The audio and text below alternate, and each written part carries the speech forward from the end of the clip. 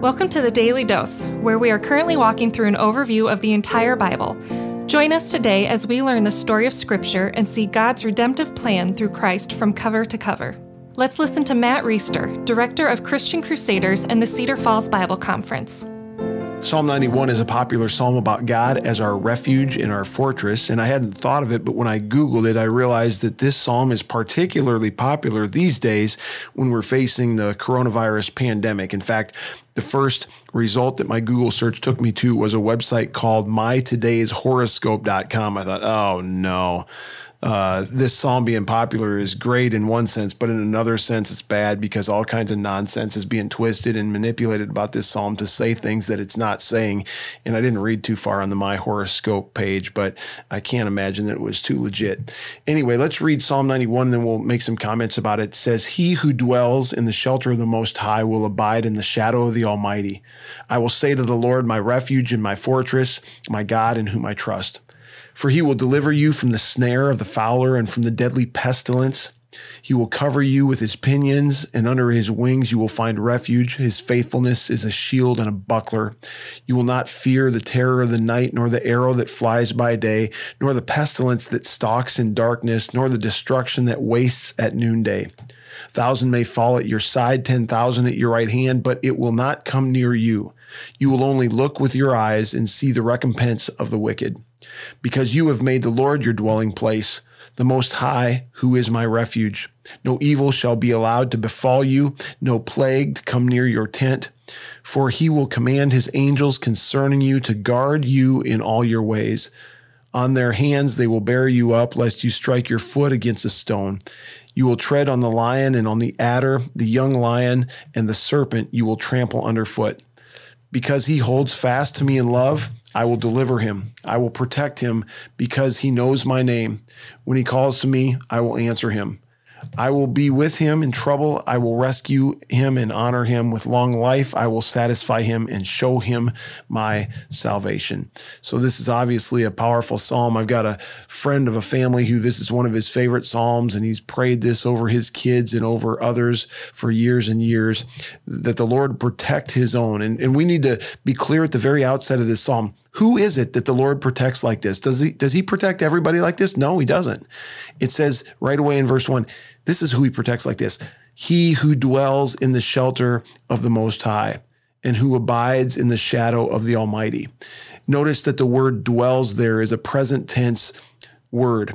It's not he who dwelled at one time or he who will dwell. This is somebody who dwells in the shelter of the Most High. And what we mean by, in a New Covenant sense, in a New Testament sense, dwelling in the shelter of the Most High is very simply putting your faith and trust in Jesus Christ. Because Jesus Christ, the righteousness that he lived on this earth, the penalty that he paid for us on the cross, and the resurrection that he experienced, which defeated sin, death, and the power of the devil, these are things that allow us through faith in him to be covered with his righteousness, to be forgiven, to be reconciled to our Creator. And in that sense, that's the ticket to what it means to dwell in the shelter of the Most High.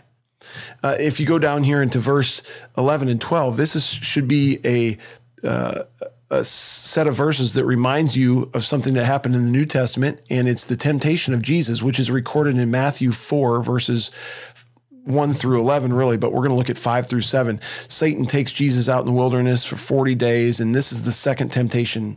Verse 5, then the devil took him to a holy city and set him on the pinnacle of the temple and said to him, "If you're the Son of God, throw yourself down, for it's written, he will command his angels concerning you, and on their hands they will bear you up, lest you strike your foot against a stone." These are obviously quotes from Psalm 91.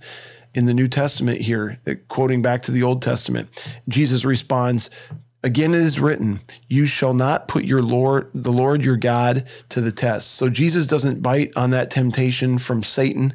And in doing so, he says, don't test the Lord with this stuff. So one of the questions we have to ask and we have to kind of grapple with when we read through this psalm, obviously it mentions pestilence. So that's one of the reasons this is so popular during coronavirus time. It mentions being protected while people are falling at your right hand and falling in front of you. No evil will befall you. Obviously, there are people who are believers in Christ who get diseases, and some of them unfortunately die.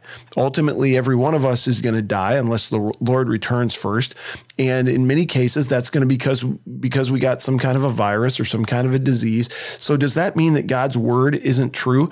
And we can glean a little bit of the answer to that question from Jesus' response to Satan during the temptation.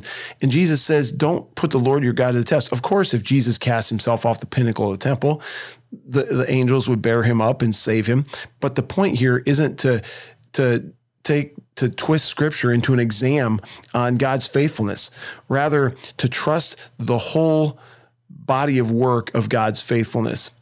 And that is that things may go well for us here and now, or they may not, but God's salvation is forever. That's how this ends. It says, with long life, I will satisfy him and I will show him my salvation. So of course, things are going to befall us that are undesirable here. Of course, there's going to be injustice and people are going to be murdered and they're going to die early in life rather than living a full life. Bad things are going to happen to people. But we're talking about the big picture of God's faithfulness. He is faithful to us during this life here on earth in ways that we can't imagine. And he will ultimately show his faithfulness to us, those of us who dwell in the shelter of the Almighty, those of us who trust Jesus Christ, by allowing us to be in his presence for eternity in the new heavens and the new earth. One other thing we should point out very quickly in this devotion. Friends, spiritual warfare is real.